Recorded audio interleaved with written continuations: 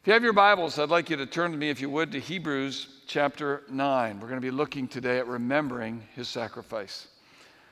Communion is a very special time. I get to do it 4 times on these communion Sundays, and they never get old. Everyone is special. Hebrews is a book that is like a running commentary on the Old Testament. It helps us to understand the many feasts, festivals, sacrifices, and rituals, and why they have all culminated in the person of Christ. When you get to Hebrews chapter 9, the writer is telling us about the blood of Christ and why it is we don't need a sacrifice anymore. Jesus is our sacrifice. And here's the way he puts it in Hebrews 9, beginning in verse 16. In the case of a will, it is necessary to prove the death of the one who made it, because a will is in force only when somebody has died. It never takes effect while the person who made it is living. This is why even the first covenant was not put into effect without blood.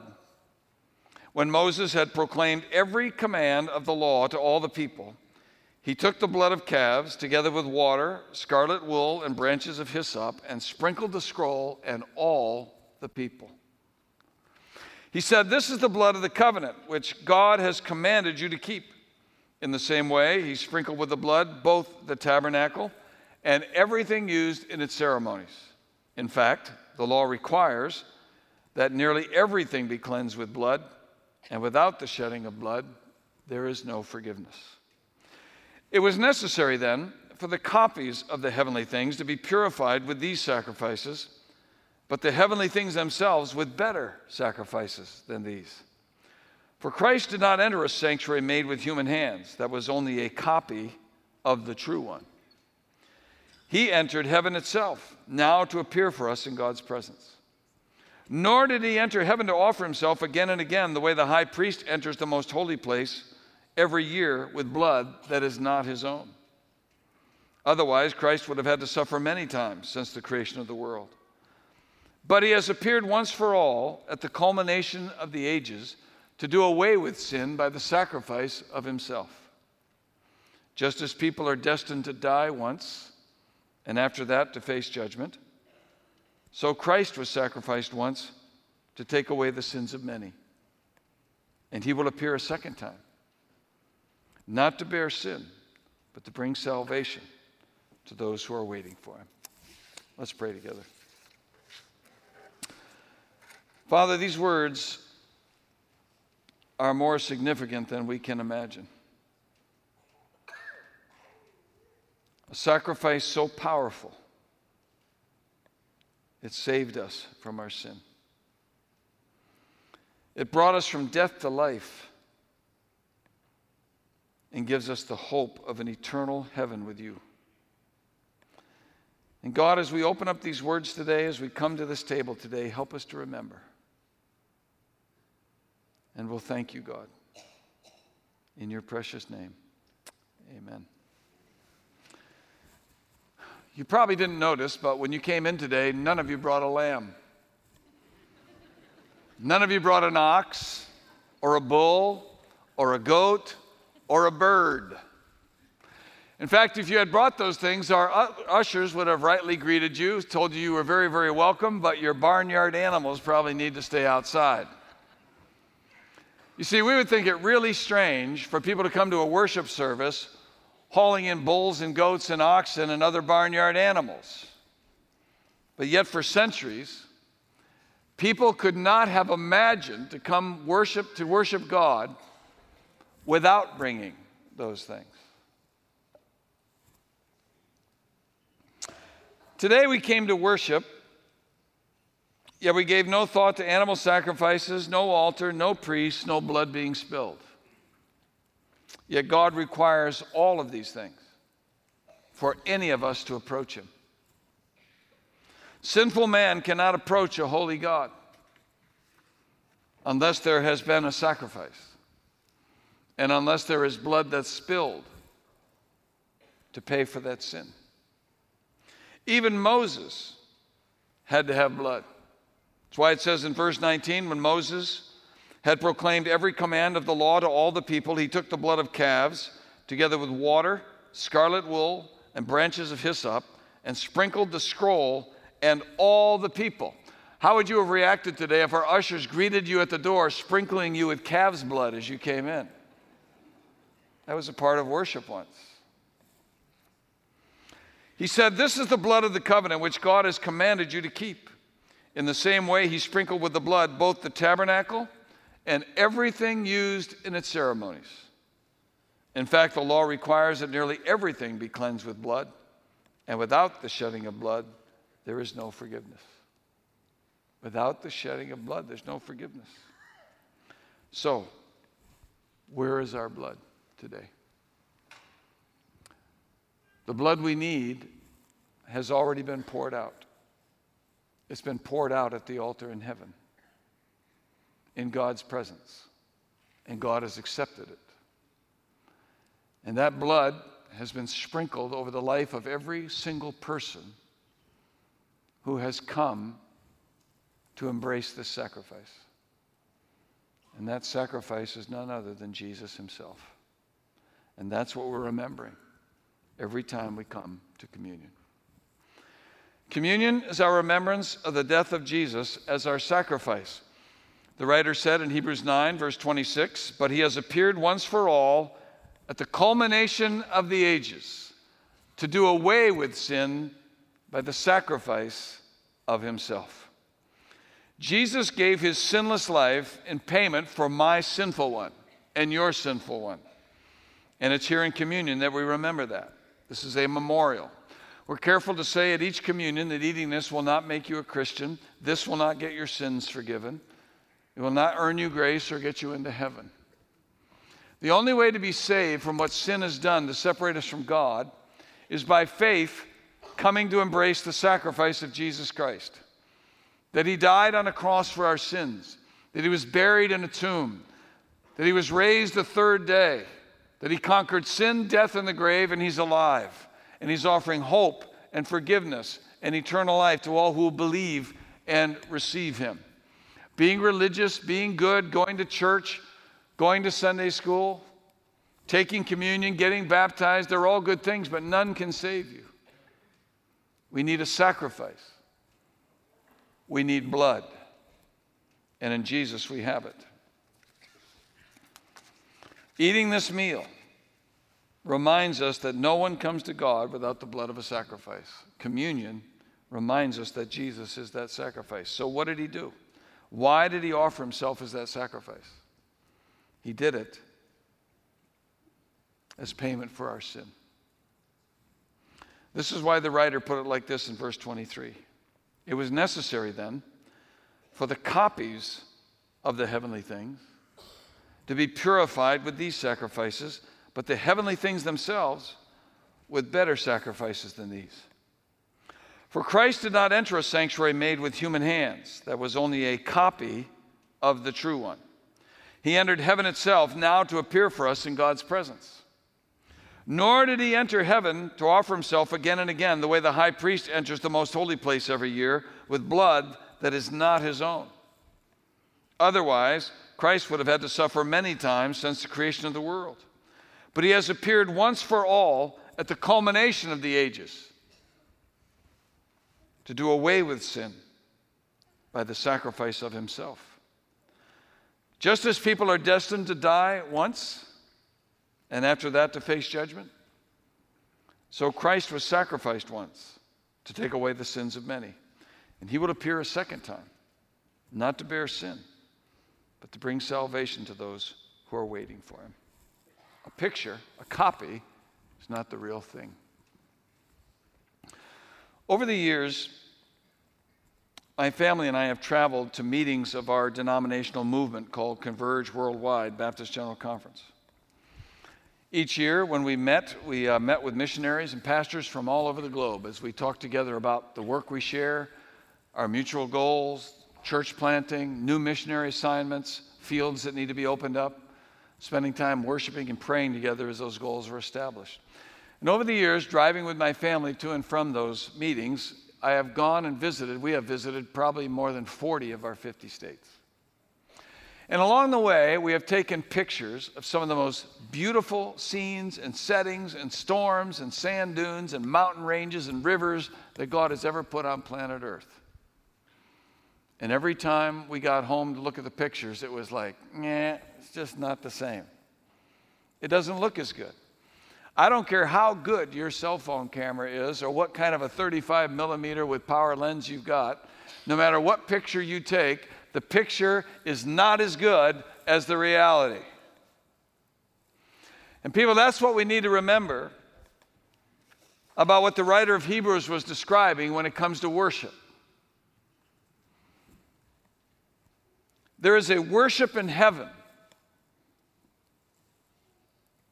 that on earth we only have a copy or a picture of in many ways. Our worship here is real, but it pales in comparison to the worship we're going to experience then. You see, there is a real temple, a real throne, a real altar, a real high priest, and a real sacrifice in heaven, of which the ritual on earth was only a picture, only a shadow. That's what the whole Jewish sacrificial system instituted by God through Moses was all about. The whole system was simply a picture on earth of the reality that would one day happen in heaven. So God told Moses, build a temple or tabernacle, build an altar, establish the priesthood, arrange the sacrifices and all the accessories according to the pattern that I give you. Do you remember when God met with Moses about all of this? Exodus 25, verse 9. Make this tabernacle and all its furnishings exactly like the pattern I will show you. So God told Moses, there's a real temple, a real priest, a real altar here in heaven, which will be the place of an ultimate sacrifice. But for now, the temple you serve in, the altar you approach, the sacrifices you bring, and the blood you sprinkle will be a picture of that. It will sanctify temporarily the people. It'll point the way to the moment when the ultimate sacrifice, Jesus Christ, will come to pour out his blood in heaven and pay for sin for all time and bring you eternal redemption. That's why in Hebrews 9 it said in verse 8, the Holy Spirit was showing by this that the way into the most holy place had not yet been disclosed as long as the first tabernacle was still functioning. This is an illustration for the present time, indicating that the gifts and sacrifices being offered were not able to clear the conscience of the worshiper. They're only a matter of food and drink and various ceremonial washings, external regulations applying until the time of the new order or the new covenant. But when Christ came as high priest of the good things that are now already here, he went through the greater and more perfect tabernacle that is not made with human hands. That is to say, not a part of this creation. He didn't enter by the means of blood of goats and calves, but he entered the most holy place once for all by his own blood, thus obtaining eternal redemption. So, according to the pattern, every year on Yom Kippur, the Day of Atonement, the high priest for that year, perfectly washed, ceremonially cleansed, and dressed according to the pattern God gave Moses, would then go and take an animal over which he would confess his own sins. The animal would be slaughtered, and the blood would be spilled out. He'd take a bowl of that blood, along with a branch of the hyssop plant, and he would go to the temple through the holy place, before the curtain, and behind into the Holy of Holies, or the most holy place. Inside there would be the Ark of the Covenant. Inside there would be the cherubim with their outstretched wings, and on top of the covenant, the mercy seat. But the most powerful and pressing reality of the Holy of Holies was the presence of God. God's Shekinah glory, his presence was in that room.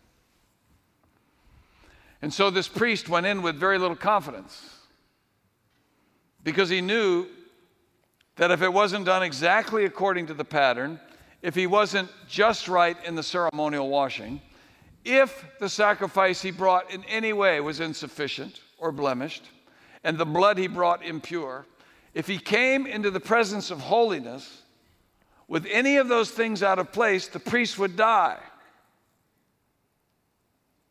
and the sacrifice would be rejected. Because sinful man cannot approach holy God except according exactly to the pattern he's been given. There are not many ways to God. There's only one.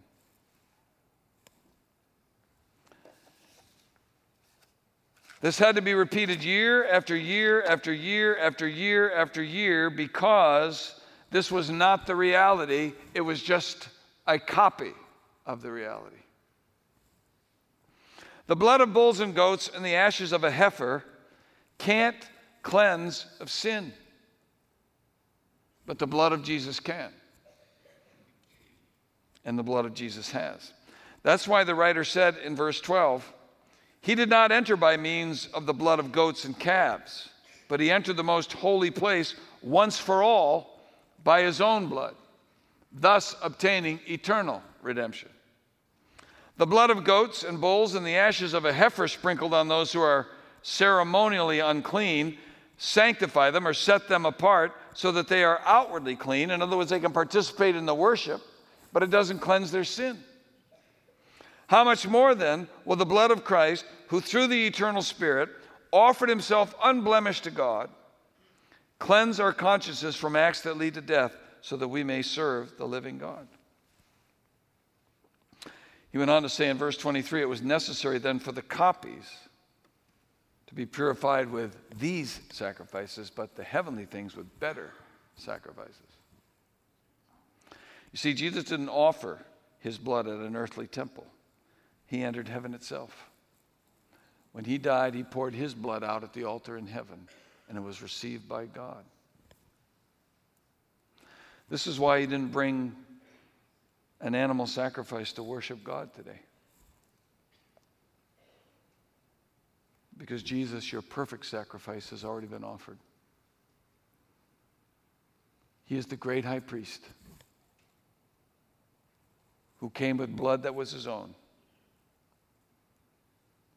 poured out at the real temple on a real altar in the very throne room of God.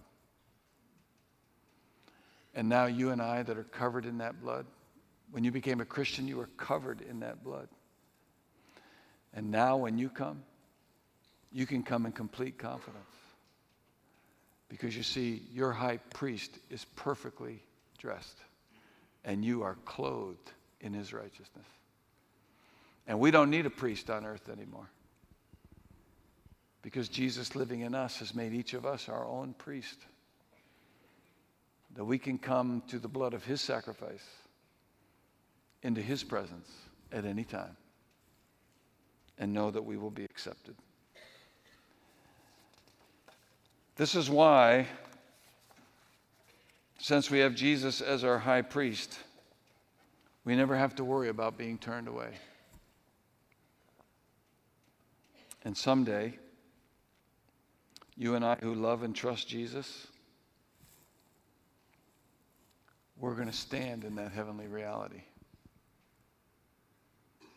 You and I are going to walk with confidence into the throne room of God.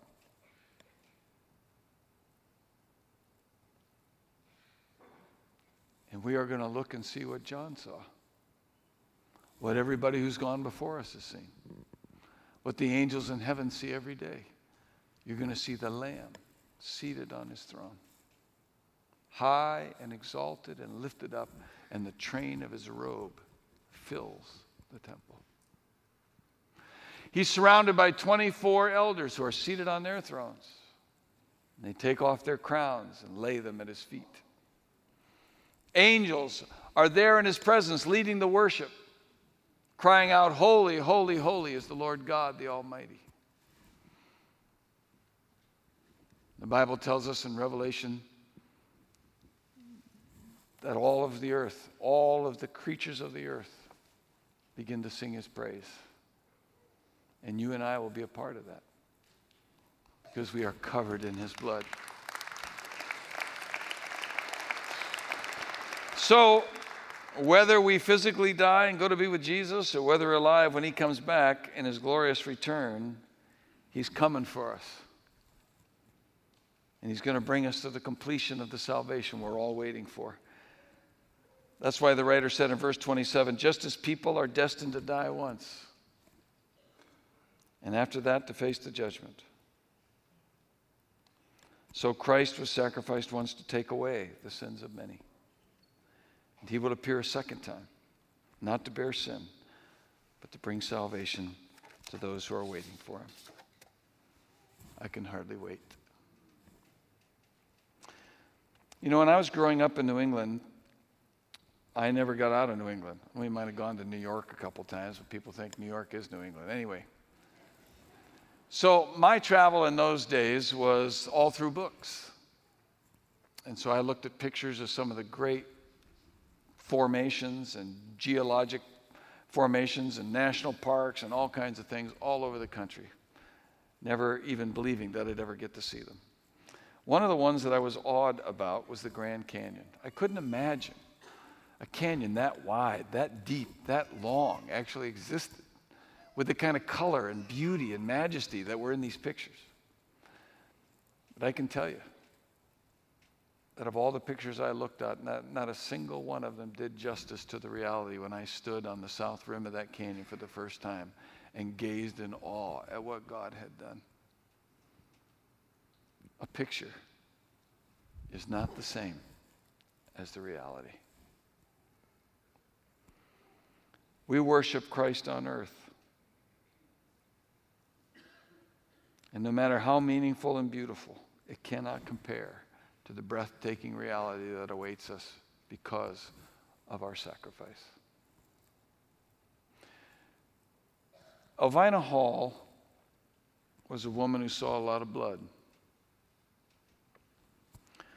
She lived during the time of the Civil War in the United States. 600,000 Americans died, many more injured or maimed for life.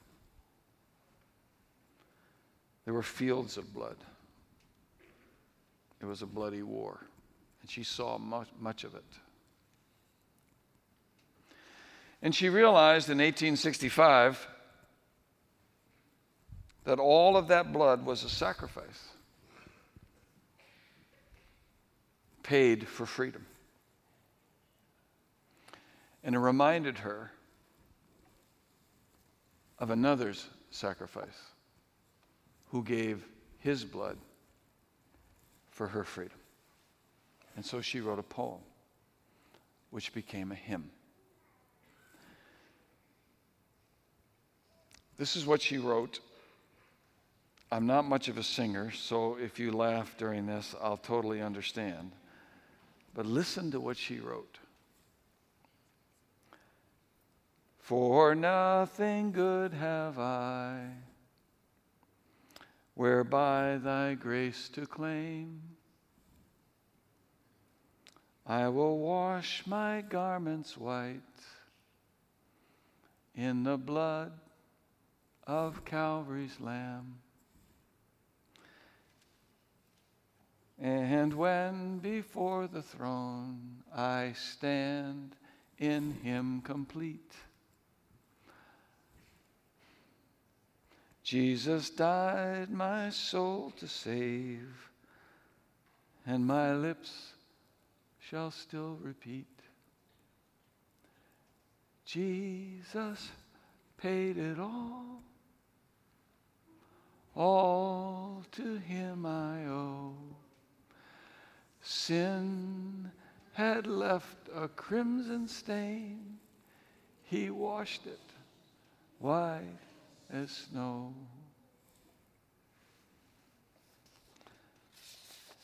This is why we can come to worship without a blood sacrifice today, because we already have one. And that's why we can come and never fear being turned away, because the sacrifice was accepted. We have Jesus. He's taken away our sin. This is the sacrifice we're remembering today. This is the sacrifice of the new covenant. This bread is my body, he said. This cup is my blood. It's given for you. So whenever you eat it, remember me. Lord, how do we tell you thanks for this? It's bigger than we know, greater than we could imagine, more complete than we could ever hope.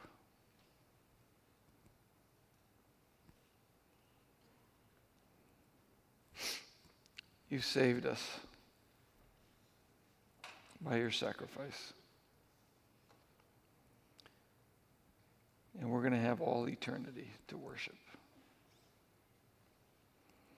Thank you today for the worship we can offer you. We hope that through our lives you have heard the sound of worship and that you hear it every day. And as we eat this bread and drink this cup, please know that we're doing it today because we remember you. And we thank you in your precious name. Amen.